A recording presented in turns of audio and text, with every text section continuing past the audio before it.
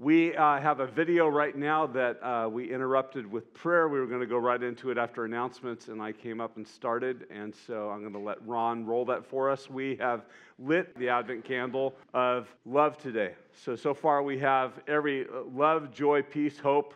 The last one, the white one, is Christ's birth, and we light that and talk about that on Christmas Eve. Mom, Dad, I'm pregnant. You think she said it like that? Almost like, here it is, deal with it. And by the way, your grandson, he'll be the son of the Most High God. Yeah, how do you even say that? The angel told her not to be afraid. And Mary, well, we know she was faithful. So maybe she just decided to believe him. That whatever was about to happen, she was gonna be okay. When do you think she realized that she hadn't accidentally found herself in this situation, but she'd actually been chosen for it? Because when you know that you're chosen, that's when you know that you're loved. And when you're loved, well, that gives you the kind of confidence you need to walk through doors everyone else wouldn't dare go through. But Mary dared. She dared to trust God as she watched him give life, then give it up for our sakes. And it all, in the unforgettable miracles and the very scary moments, she trusted his will rather than demanded answers, walked forward instead of turned back, stepped out instead of hid. Kind of makes you want to be like that little girl, huh? So do not be afraid. Listen carefully, for I proclaim to you good news that brings great joy to all the people. Today your Savior is born in the city of David. He is Christ the Lord. This will be a sign to you. You will find a baby wrapped in strips of cloth and lying in a manger. Glory to God in the highest, and peace on earth to men on whom his favor rests.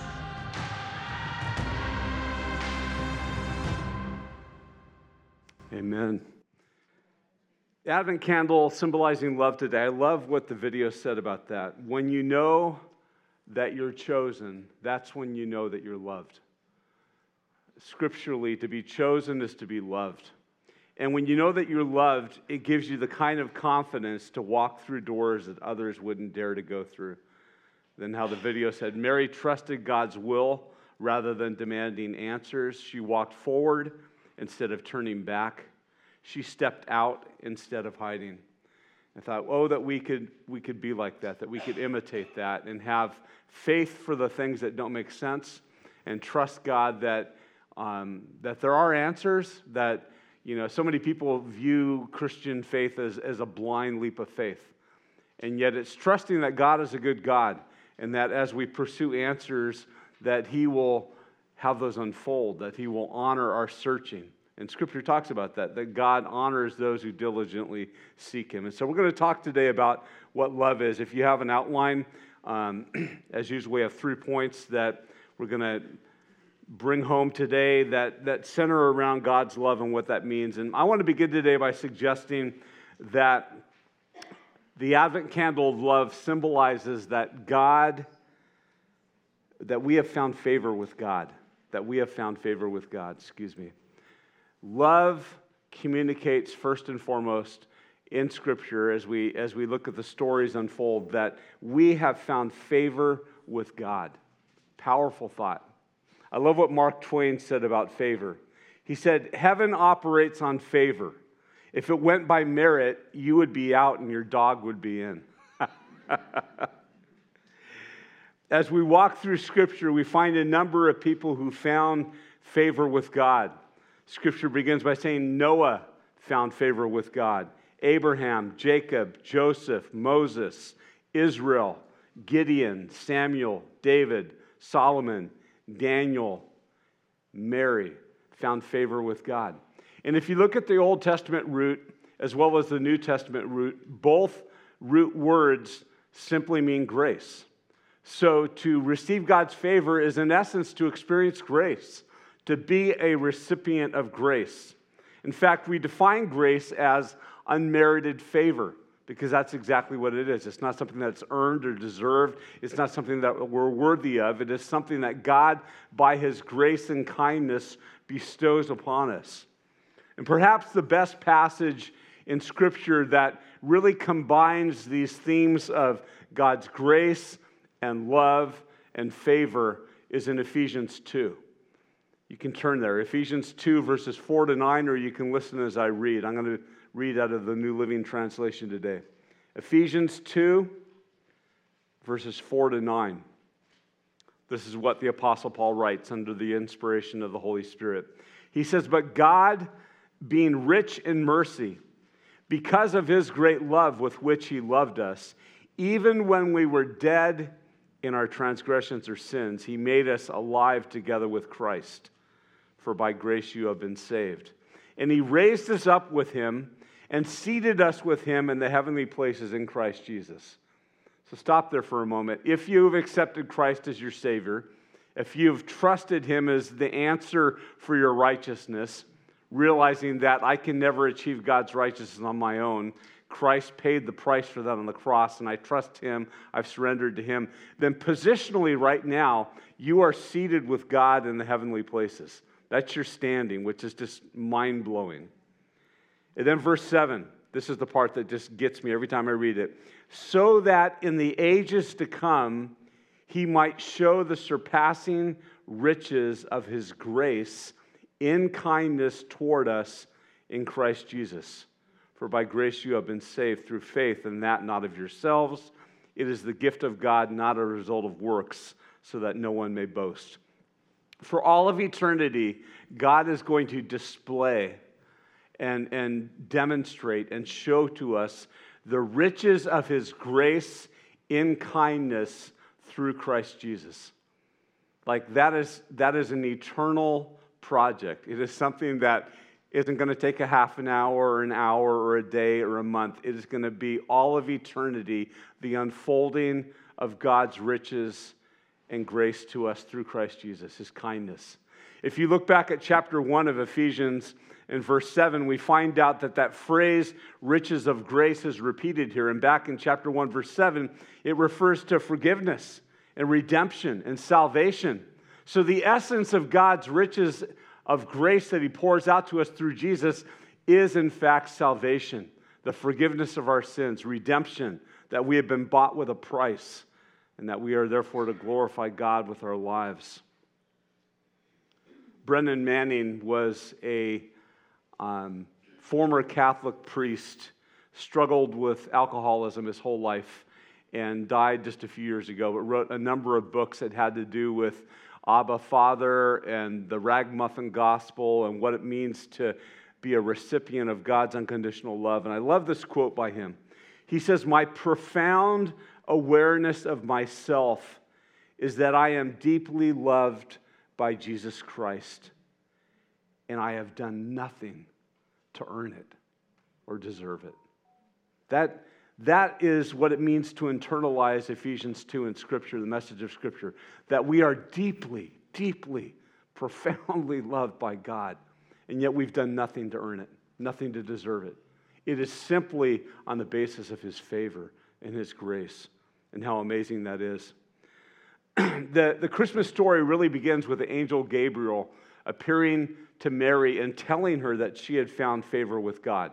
Not that she was a perfect woman that would go on to be a saint that we would pray to and ask for things because of her standing being equal with God. No, she was an ordinary human girl, humble girl who loved the Lord and found favor in God's sight. And she became part of the Christmas story. As the angel said in Luke chapter 1, verse 30, "Do not be afraid, Mary, for you have found favor with God. And behold, you will conceive in your womb and bear a son, and you shall name him Jesus. He will be great and will be called the Son of the Most High God. And the Lord God will give him the throne of his father David, and he will reign over the house of Jacob forever, and his kingdom will have no end." Powerful. And now, The message of Scripture is that we, through faith in Christ, have become recipients of grace as well. That God's favor and grace has been extended to us. Salvation has been extended to us. John says in his gospel in chapter 1, verse 16, "For of Christ's fullness we have all received grace upon grace." It's like God has layered grace and favor, just layered these things upon one another through Jesus Christ to us. That's why salvation is a free gift. Nothing that we could do to earn it. As one person said so beautifully once, nothing you could do could cause God to love you more than he does right now. And nothing you could do could cause him to love you less as well. That's the nature of unconditional love. That you are profoundly, deeply loved by God and you have nothing to do with it, positively or negatively. You can't add to it, you can't subtract from it. That's just mind-blowing. Mind-blowing. I love what author and pastor John Stott once said. He said, "Faith's only function is to receive what grace offers." The only function of faith is to receive what grace offers. And that's what we talk about all the time. Christmas is a good time of year because we exchange gifts and we know, we can visually see what it means to have someone extend and offer you a gift. And what a wonderful thing that is. But it's not yours until you take it and accept it and are grateful for it and unwrap it and make it your own. You can look at it and say, wow, that's such beautiful wrapping. I wonder what's inside. Or that's really cool that you thought of me. And we can just leave it on the table or let the person stand there holding it. And in essence, that's what we do with God as he offers us this free gift through Christ. And we say, we kind of intellectualize it. Like, that's amazing that God was willing to send his son to the cross. That's amazing that there's people in the world that really need that. And we can distance ourselves from that and act like we don't have that need. And so appropriating that gift through faith means accepting it. And I would ask you today, have you ever received that gift? Are you here today and you have never trusted God personally for your salvation? You have never articulated that, as Scripture says, all of our righteousness is filthy rags compared to the righteousness of God. That no one comes to God except through Jesus. And that's a work of faith and grace. It's a free gift and not one of works, lest anyone should boast. Have you received the salvation, the forgiveness that he offers? The Christmas message of God's love is available to every single one of us as a free gift. And that was the beauty of what the angels proclaimed to the shepherds. Good news of a great joy that shall be for all the people. Not the privileged or the educated or just the Jews, but not the Gentiles, for everybody. Despite your background, despite your economic class, all of those things. We are recipients of God's favor. Secondly, the second thing that I believe that God's love and this candle that we've lit symbolizes is that we're chosen. That we are chosen. I love that TV series that we've talked about so much, The Chosen. The disciples that Jesus chose to do ministry with him. And I had a fun time this week as I kind of walked through Scripture and looked at the examples of people that God chose and why he chose them. And so indulge me and just walk with me, if you will, quickly through Scripture and kind of get a big picture of what it means to be chosen by God. God chose Abraham in Genesis 18. Genesis 18 says, God says to Abraham, Abraham will surely become a great and mighty nation, and in him all of the nations of the earth will be blessed. For I have chosen him so that he may command his children and his household after him to keep the way of the Lord by doing righteousness and justice, so that the Lord may bring upon Abraham what he has spoken about to him. So God chose Abraham and said, I'm going to bless you so that you would be a blessing to others.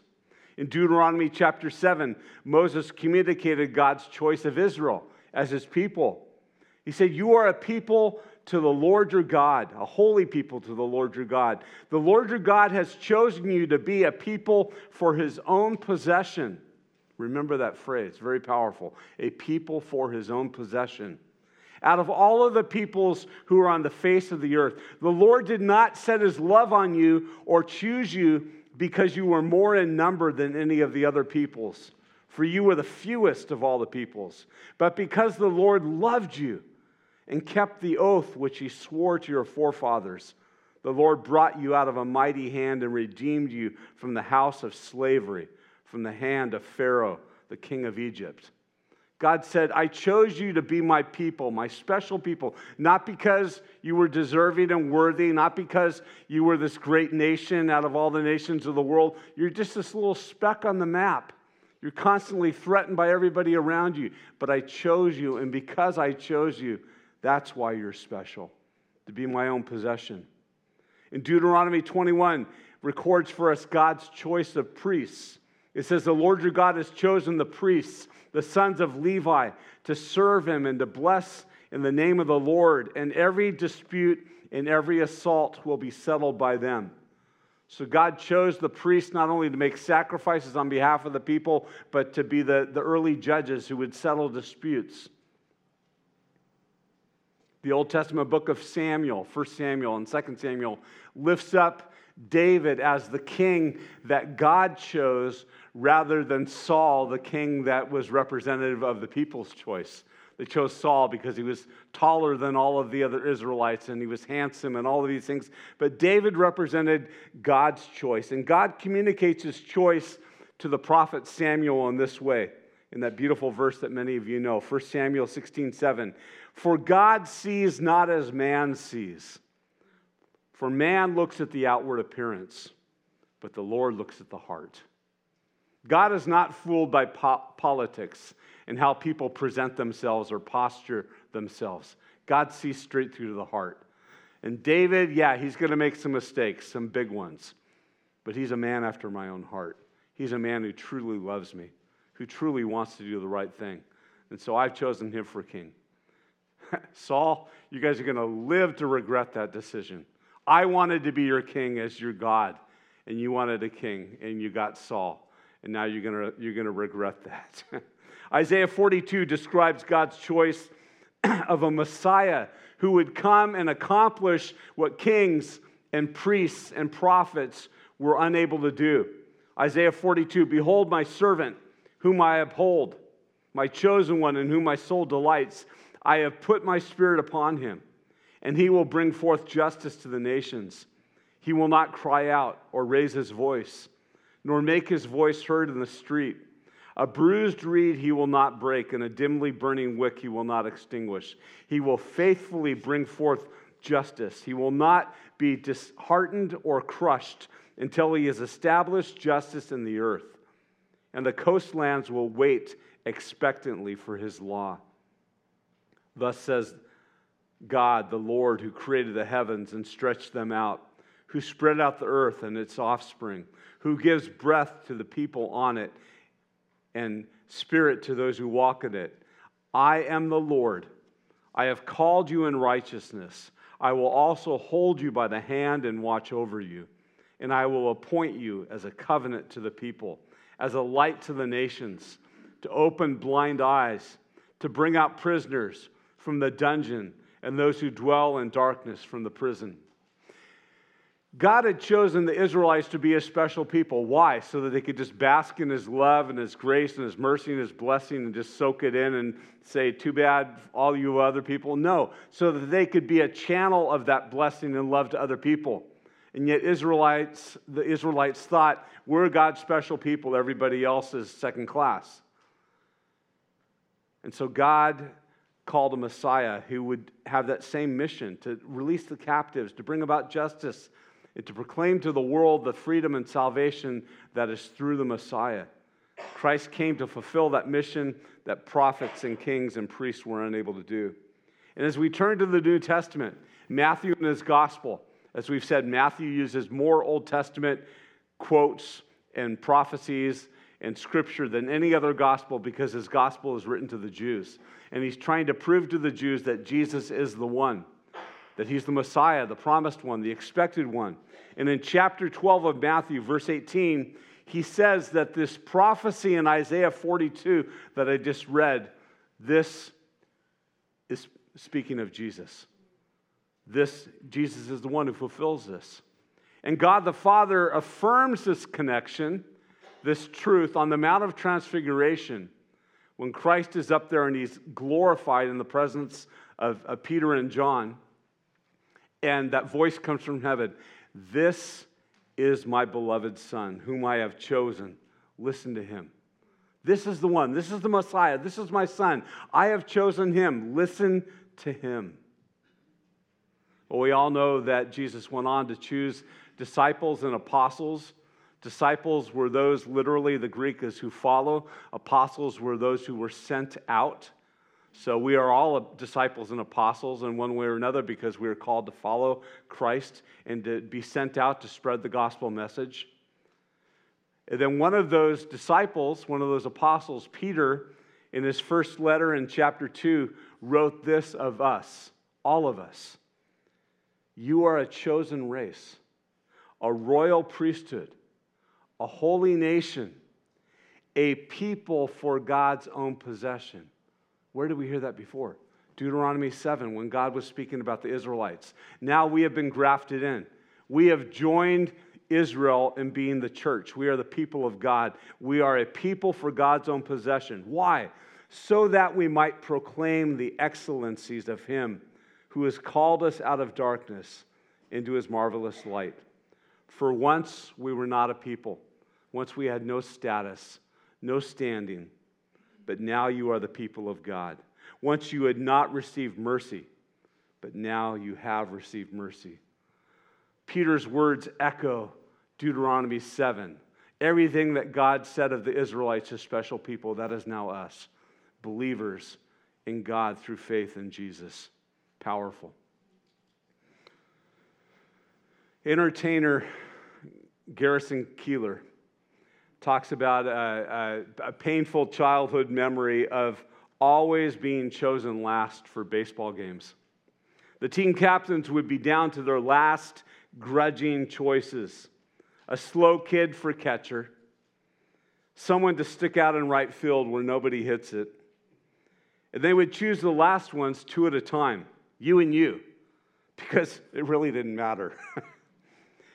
The remaining kids were seen as the scrubs, the excess, as literal handicaps. If I take him, then you got to take him, they would say. Sometimes I was picked as high as 6th, but usually lower. Just for once, I wished Daryl would pick me first and say him. I want him. The skinny guy with the glasses and the black shoes. Come on, you're on my team. Let's play. But I was never chosen with much enthusiasm. As I read this, I thought, have you and I ever considered that we were not only chosen early, we were chosen before the foundation of the earth. Read Ephesians chapter 1, verse 4. God chose us in Christ Jesus before the foundation of the earth. We were not an afterthought. We were not, okay, well, I've got to take them because that's part of the deal. No, we were chosen before the creation of the universe. That describes amazing love, amazing purpose. Very, very powerful. I love the theme verse that our kids learned at Vacation Bible School. I forget if it was this last year or the year before, but Isaiah chapter 43, where God says, "Thus says the Lord your God, your creator, O Jacob, who formed you, O Israel. Do not fear, for I have redeemed you.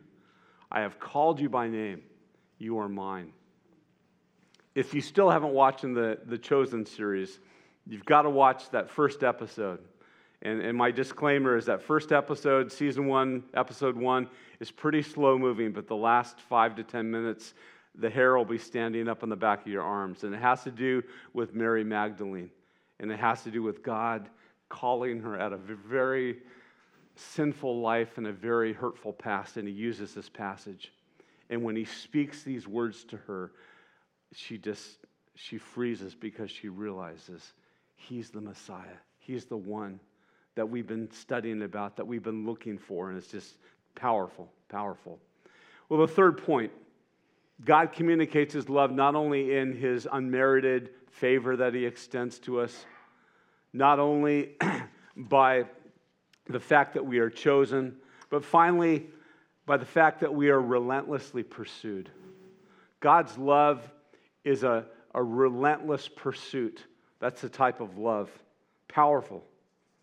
I was reading this week that back in the 1800s, Methodist preachers were known as circuit riders. Many of you have heard that, because they went great distances by horseback to take the gospel to those who needed to hear it. They were so relentless in their ministry that on stormy days, there was a proverbial saying, there's nothing out today but crows and Methodist preachers. Because the weather didn't stop them. That was their zeal and passion to just get out there and proclaim the good news. 19th century British poet Francis Thompson wrote a famous poem in which he portrayed God as the hound of heaven. In a recent biography of author and pastor John Stott, Stott claimed that he owed his faith in Christ not to his parents or his teachers or even his own decision, but to Jesus, who in his words was the hound of heaven. Stott says, "My faith is due to Jesus Christ himself, who pursued me relentlessly, even when I was running away from him in order to get my own way. And if it were not for the gracious pursuit of the hound of heaven, I would today be on the scrap heap of wasted and discarded lives." And a lot of us can say, amen. That describes me. That describes you.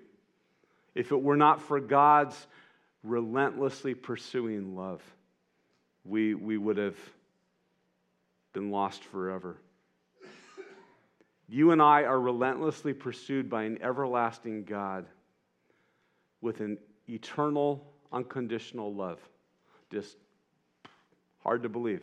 As I said before, nothing you can do can cause that love to be greater. Nothing you can do can cause that love to be less. That's the nature of God's love for us and to us. I was reading a beautiful story this week about a father who noticed that as his two sons moved from childhood to adolescence, they responded differently to his affection. He writes, "When they were little, they seemed eager to hug me. They would jump into my arms and cling to me with all of their might. But when they became teenagers, things changed. Oh, they still let me hug them. But in their teen years, they stiffened, ever so slightly. There was a resistance there that wasn't there before. What changed? Some of it, I'm sure, can be attributed to the awkwardness of adolescence. But I think the change was also a symbol of their growing independence. The autonomy that they declared with their body language was matched by the choices that they made. They stiffened against the constraints my wife and I had placed on them, just as they did my embrace. The rules and standards that we saw as an expression of our love and as a means of protection, they mistook as a prison." He goes on to say, "I wonder which it is for us. When it comes to God's strong hand of love, is it a source of comfort, or is it something that we stiffen against and resist? Does the inescapable presence of God make us feel protected? Is that steady footfall that we hear the mark of a faithful companion, of a guide, of a rear guard who has our back? Or do we feel like God has laid siege to our soul?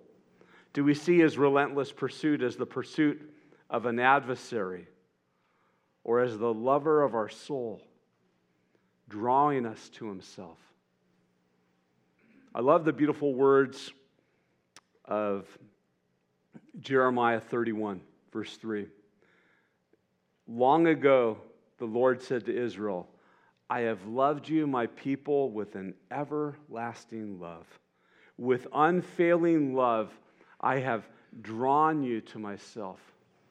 I love that because that word everlasting means obviously without end, perpetual, relentless.